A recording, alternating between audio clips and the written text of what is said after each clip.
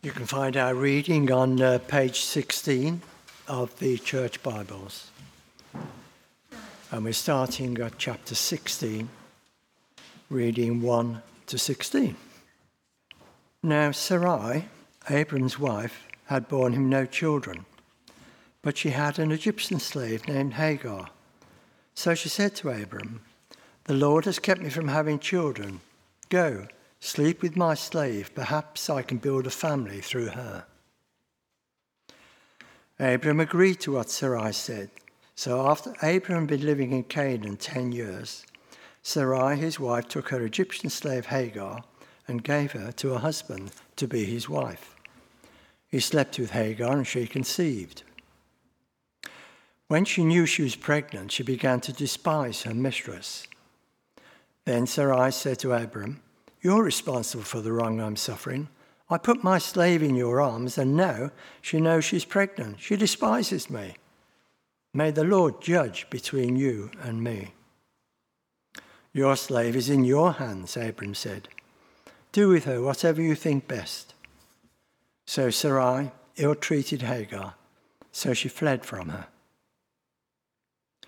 The angel of the Lord found Hagar near a spring in the desert. It was the spring that was beside the road to Shur. And he said, "Hagar, slave of Sarai, where have you come from and where are you going?" "I'm running away from my mistress, Sarai," she answered. Then the angel of the Lord said to her, "Go back to your mistress and submit to her."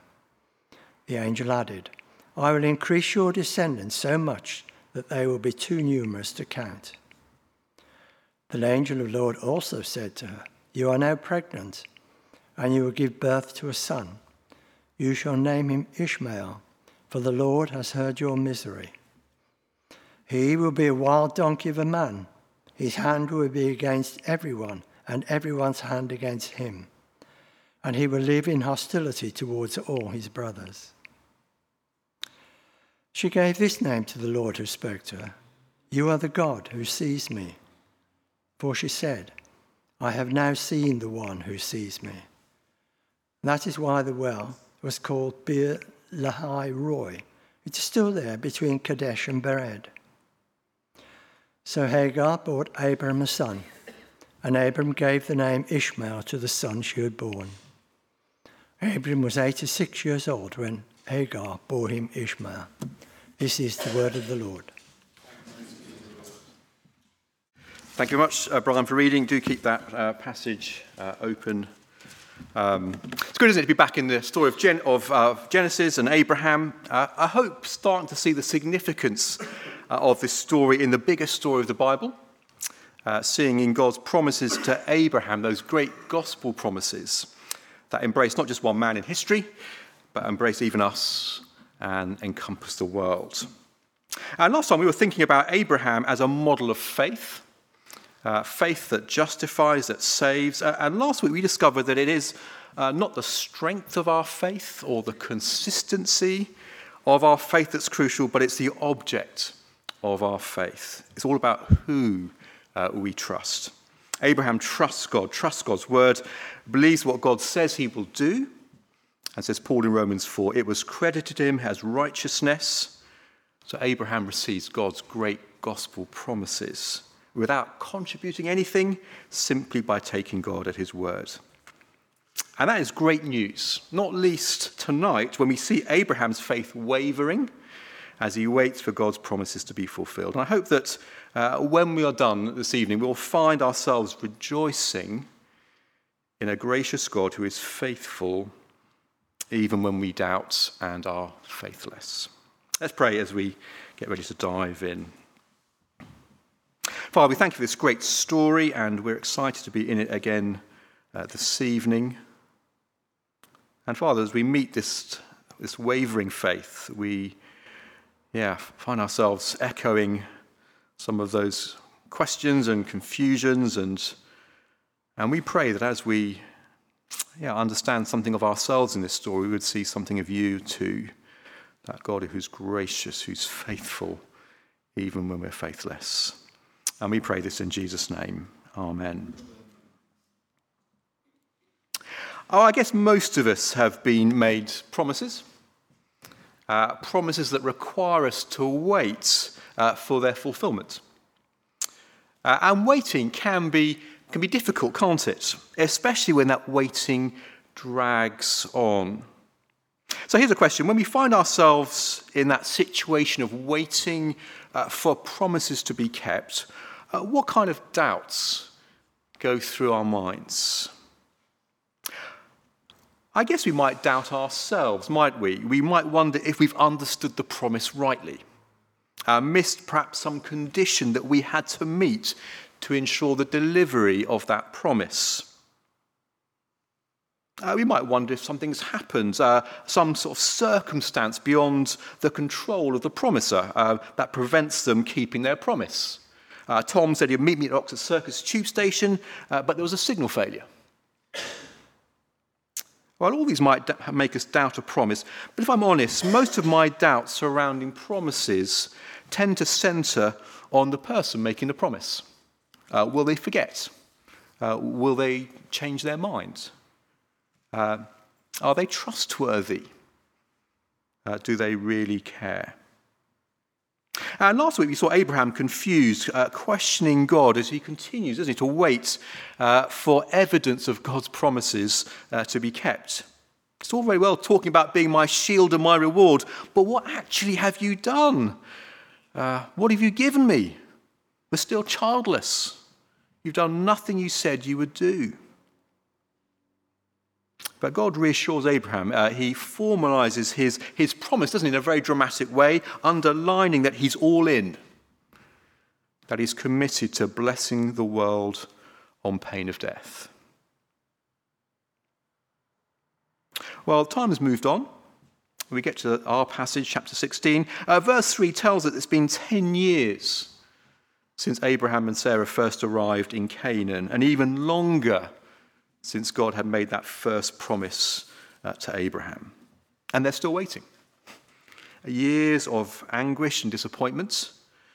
Month follows month. Hopes raised. Hopes unfulfilled. Even crushed. Maybe at first, news of God's promises excited Abraham's household, and they were abuzz with news and wanting updates. Any news, Sarah? There was no news, no pregnancy. And soon those excited questions were replaced, I think, by embarrassed silence. So I can imagine the conversation that Sarah initiates in verse 2. Clearly the Lord has prevented me from having children, she begins. And it would be hard, wouldn't it, to disagree? Especially if you believe in a God who really is God, who's sovereign over all things, not least giving the gift of life. But notice how she concludes. If God hasn't given me a child so far, it has to be confirmation that it was never God's plan in the first place. In other words, she figures out she has misunderstood God's promise. And that leads her to come up with an alternative plan to build Abraham's family through someone else, through her Egyptian slave, Hagar.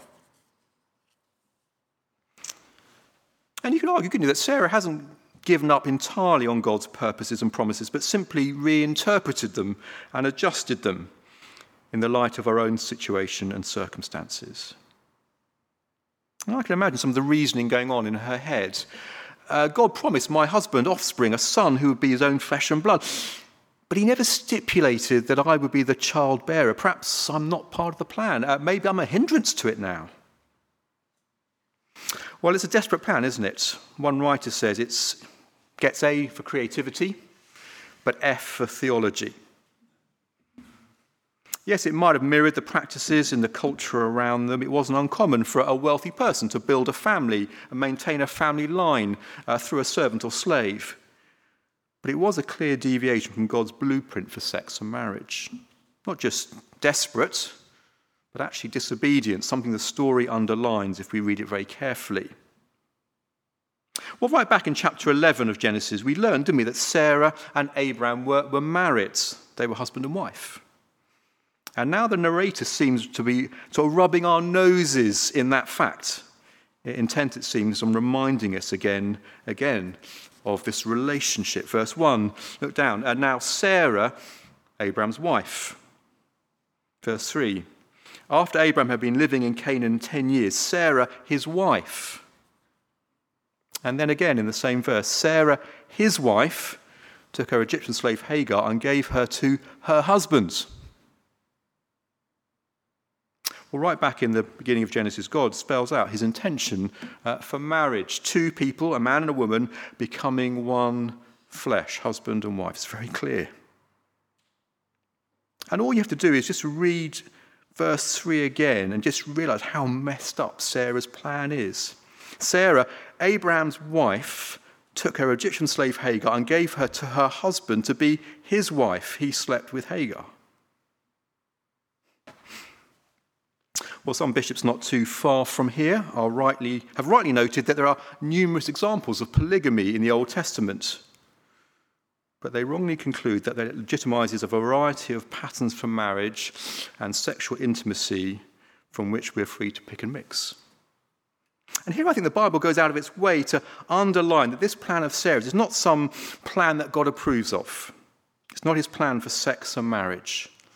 And so it cannot be his plan for Abraham and Sarah and the routes through which his promises will come. Now, when God promised Abraham a child, an heir, he meant it would be through Abraham and Sarah. And so Sarah's plan, it might have seemed reasonable within the culture they lived in. In fact, it displayed a lack of trust in God and his word. And again, the story is very carefully told here to underline what is actually happening. See, there are a couple of phrases that get us very clear, I think, on what Sarah's plan means and what it is. So look down at the end of verse 2. Our Bible reads, Abraham agreed with what Sarah said. Literally it reads, Abraham listened to the voice of Sarah. Does it remind you of anything? I think it takes us back to the fall, doesn't it? And to that first act of disobedience when we're told Abraham listened to the voice of his wife. Now, please don't misunderstand me. I'm not suggesting that a husband should not be a good listener or ignore every suggestion his wife makes. Back in the garden, Adam had been given clear responsibilities and instructions from God. And in the vital moment, he abdicated his responsibility to lead and ignored God's instructions in an act of disobedience and failure to trust God's word. And now Abraham, I think, is doing the same thing. And the Bible, I think, reinforces that link as Sarah takes her slave and gives her to her husband, mirroring the same words used as Eve takes that fruit and gives it to Adam. Well, here are Sarah and Abraham taking matters into their own hands, doing what seems right in their own eyes, trusting themselves rather than trusting God's word. So we know what happens, don't we, back in Genesis 3, that act of disobedience unleashes a dreadful chaos and mess. And so what do you think is going to happen now in this story? Well, we don't have to wait long, do we, to find out. So Abraham sleeps with Hagar and she conceives. Bingo. But instead of joy and celebration, there's accusation and recrimination as relationships begin to implode.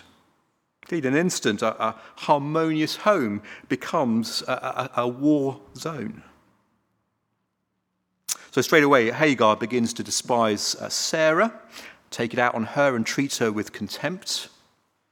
And the Hebrew is a very strong word. She treats her as insignificant and dishonorable, next to worthless, as she mistakenly thinks that she's triumphed where her mistress has failed. And Sarah, stung by the insults, lashes out to Abraham. This is all your fault. I put my servant in your hands, and look how she treats me. Let God judge and show who's at the fault here, and it ain't me. And Abraham, well, he does what most blokes do. Simply denies any responsibility, passing the back, quite cynically, I think, back to Sarah, as he gives his wife back to her. It's your mess, he says. This is the bed you made for yourself. You lie in it. Hardly the sacrificial leadership that Sarah needed, I think, at this moment. I think it would be fair to say. It's a mess, isn't it? People who once trusted God and were waiting on his blessings now are using God to bring down curses on each other. And there's no innocent party here, is there? Hagar, their new power, desperately cruel. Sarah's in denial about where the plan came from, and Abraham denies any responsibility and simply disengages. Well, a lot happens, doesn't it, in a few short verses. But one thing we can be sure of, nothing has happened that has resulted in God's promises being fulfilled. There's lots of huffing and puffing, but nothing that has moved God's plans forward 1 inch. If anything, things have gone backwards. We're going to pick up the story in a moment, but I think the story does come, doesn't it, with a health warning. Doubting God's promises, taking matters into our own hands, coming up with our own alternative plans to God's plans for us, it's not the path to blessing, is it? And in fact, it's often the route to chaos and misery. I think the Bible uses this story to urge us not to doubt God, especially when it comes to his big promises, his gospel promises and blessings. You see here, if you like, we have Abraham and Sarah trying to manufacture, to bring about God's blessings through their own efforts. And we saw so clearly last week that God had promised to do all the running. It's a covenant with Abraham that depended entirely on what God would do for Abraham, not anything Abraham would do for God. Well, later in the New Testament, the Apostle Paul would use this very story as a picture of what happens when we try and get God's big gospel blessings through our own efforts, when we try and do all the running or simply try and add our bits. And it is, says Paul, a complete contradiction to the way God works, in direct opposition to the blessing and salvation that does come simply by trusting God and his promise. Paul was writing to some Christians in a place called Galatia. He was writing to people who, like Abraham, had heard God's great gospel promises of family and home and blessing and had trusted Jesus for them. They had trusted that Jesus had taken on the cross their curse so they might receive his blessing. They had received that promise with great joy. But those very same Christians, as they waited for the ultimate fulfillment of those blessings, decided to help those blessings along by taking matters into their own hands, making their little contribution. In this instance, trying to keep some of the Jewish law and fulfilling many of its obligations. And guess what happened? Rather than giving them joy, it produced misery, division, envy, and ugly comparisons, bickering, and chaos in the family of God. In one very telling verse, Paul just looks at the carnage of their sort of DIY effort and says, so where's your joy gone? Well,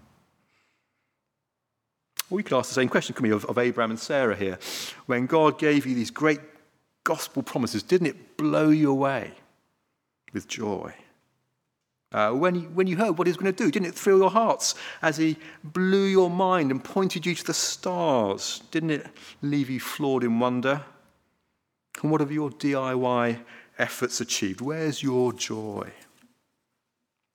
When we refuse to trust God, to take God at his word, when it comes to those great gospel promises, we end up robbed of joy. Part of that loss of joy is that inevitable loss of certainty that God wants us to have. Do you remember last week God said to Abraham, know for certain, as he spells out all that he will do. And that's the foundation for our confidence and hope. It's not anything we do as weak, sinful, faithless people, but it's all that God, as the faithful, powerful, promise-keeping God, will do. And I know that when I shift my hopes and confidence onto something I do to deliver those promises, I lose my joy and my confidence in God's blessing. I lose the enjoyment of those blessings I already have, I think, and the confidence of those I'm still waiting for. It just makes for chaos. The chaos of trying to manipulate people to get my thing done. The misery of making excuses for my failure and sin rather than enjoying the wonder of God's forgiveness won for me. That's a joyless experience, isn't it? As we lose our sense of intimacy with our Father. As we're filled with anxiety, as we try and fix things ourselves rather than run to God. As we live in that sort of state of perpetual guilt all the time. And serving God becomes a sense of obligation rather than something we do out of thankfulness. Well, our passage, I think, urges us to give up our DIY, add my bit attempts and just to come back to God and depend on what he's promised. Well, if you're exploring Christianity this evening, working out the entry requirements, working out the hoops you've got to jump through to get God's blessings and enjoy what's offered, the good news is, the liberating news is, we simply trust God. We simply have to trust him. And that means even tonight we can know that joy of all those blessings that he's promised. Well, if this story is a warning about not trusting God's big gospel promises, I think it's also a reminder about the dangers of not trusting God's word when it comes to his plans and purposes for us as we live in the present. See, God does tell us how to live when it comes to things like relationships, doesn't it, and marriage. And when we think we can come up with better ideas, that we know how to live better than our Creator, we can expect mess, can't we? We can expect carnage, as our failure to trust God wrecks lives, it poisons relationships and distorts life. And the question is, do I trust in God's goodness, that his plans for my life are good? I'll never forget a young guy at our church growing up, who I looked up to as a teenager, sharing with tears the joylessness and pain of rejecting God's plans when it came to sexual intimacy in marriage. Deciding the challenge of waiting would rob him of joy, doubting the goodness of God's wisdom and plans. This is a challenging story, isn't it? A warning, I think, from God, if you like, who warns, not because he wants to rob us of joy, but because he longs for us to know that confident joy, even now as we wait for all his promises to be fulfilled. Well, if there is a warning here, I think there is also incredible comfort and assurance for people who are often impatient and often are faithless. Just on God's commitment to bless even to those who doubt him and fail him. And I pray these will be assurances that help us as we trust and as we wait. So we pick up the story at the end of verse 6 with Hagar running for safety from the chaos back home. And as she heads back to Egypt, where she comes from, originally she meets someone introduced to us as the angel of the Lord. We've not been introduced to him before, but he will appear again in Genesis and throughout the Old Testament. And he's someone clearly who represents God and speaks for him. Indeed, intriguingly, in verse 13, it seems that in some way this encounter with Hagar and this individual is an encounter with the Lord himself. And the conversation that follows reveals that while others are oblivious to Hagar's situation, they seem unaware that even that Hagar may have gone and is in danger, the Lord is aware. He knows Hagar by name, and he knows her anguish and pain. And now as the Lord commands her to return home to Abraham and Sarah, he now makes Hagar remarkable promises. Promises that reveal she's much more than just some pawn in the hands of her human masters. God has heard her cries, and now he will reveal his plans to bless this slave girl in ways that will blow her mind. Verse 11, I will increase your descendants so much that they will be too numerous to count. Verse 11, you are now pregnant and you will give birth to a son. You shall name him Ishmael, for the Lord has heard your misery. Wow. You can't miss, can you, those echoes of those great gospel promises to Abraham here, and they are jaw-dropping, aren't they? But just in case we're tempted in any way to think that God is now about to adopt Sarah's plan B, verse 12 makes it very clear this is a very different promise with a very different outcome. He will be a wild donkey of a man. His hands will be against everyone and everyone's hand against him, and he will live in hostility towards all his brothers. They're quite strange words, aren't they? Not the sort of words you might put on a birth card, a baby card, but do you see, God is going to be gracious to Hagar, but he's very clear this is not the line of promise. Certainly not the means of blessing a broken world. No, in that regard, this is clearly a dead end, and God is adamant that his great gospel blessings will come not from any human plans, but only through his plans. Well, we're nearly done, but did you spot there's some very important names in this part of the story? Ishmael, the name God gives to Hagar's unborn son, which means God has heard.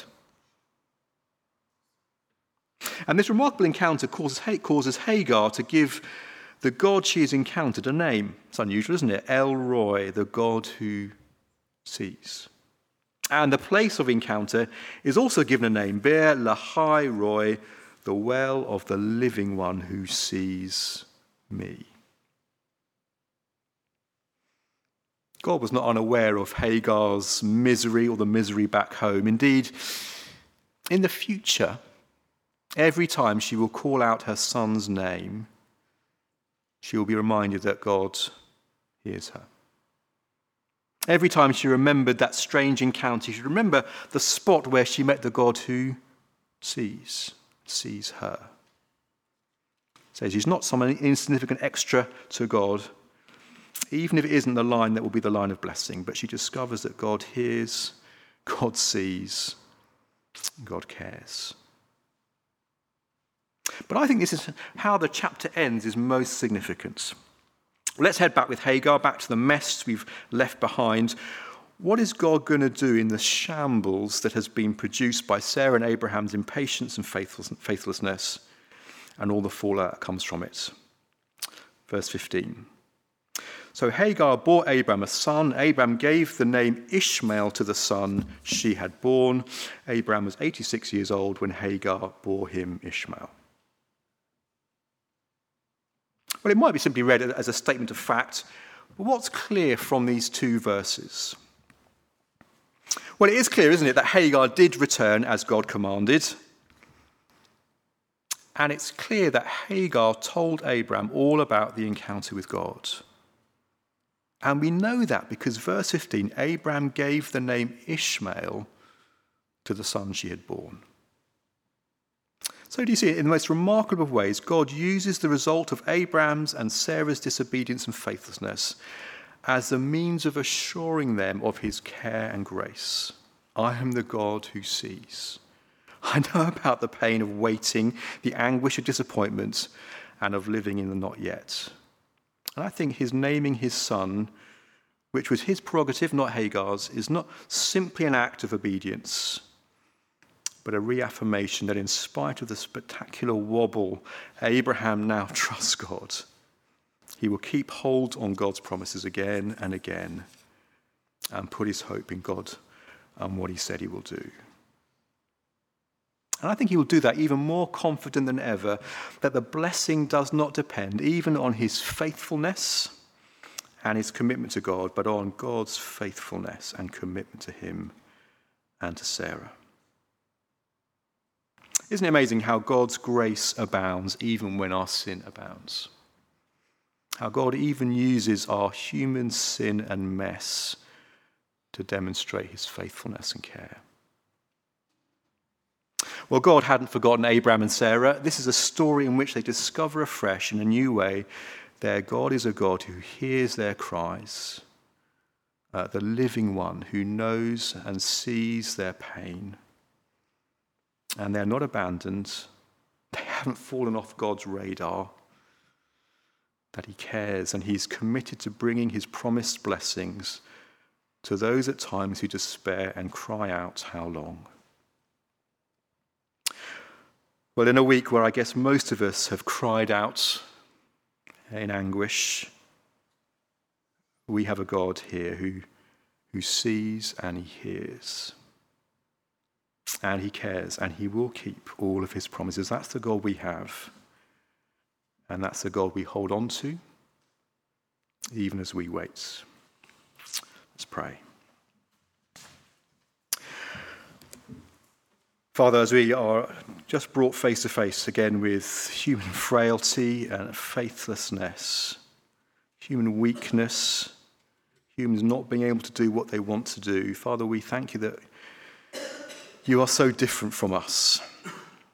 You are faithful. You see and you hear. Father, forgive us when we try and squeeze you down, as it were, so that we can understand you. Father, we can't always understand you, but we pray that even tonight, as we see something of your grace and kindness, that we would once again turn back to you, back to your promises. Those big gospel promises that we still wait for in terms of fulfillment. Those promises of being with us, not forsaking us today, tomorrow. Help us, Lord, to keep trusting you as that God who sees and hears and cares. For Jesus' sake. Amen.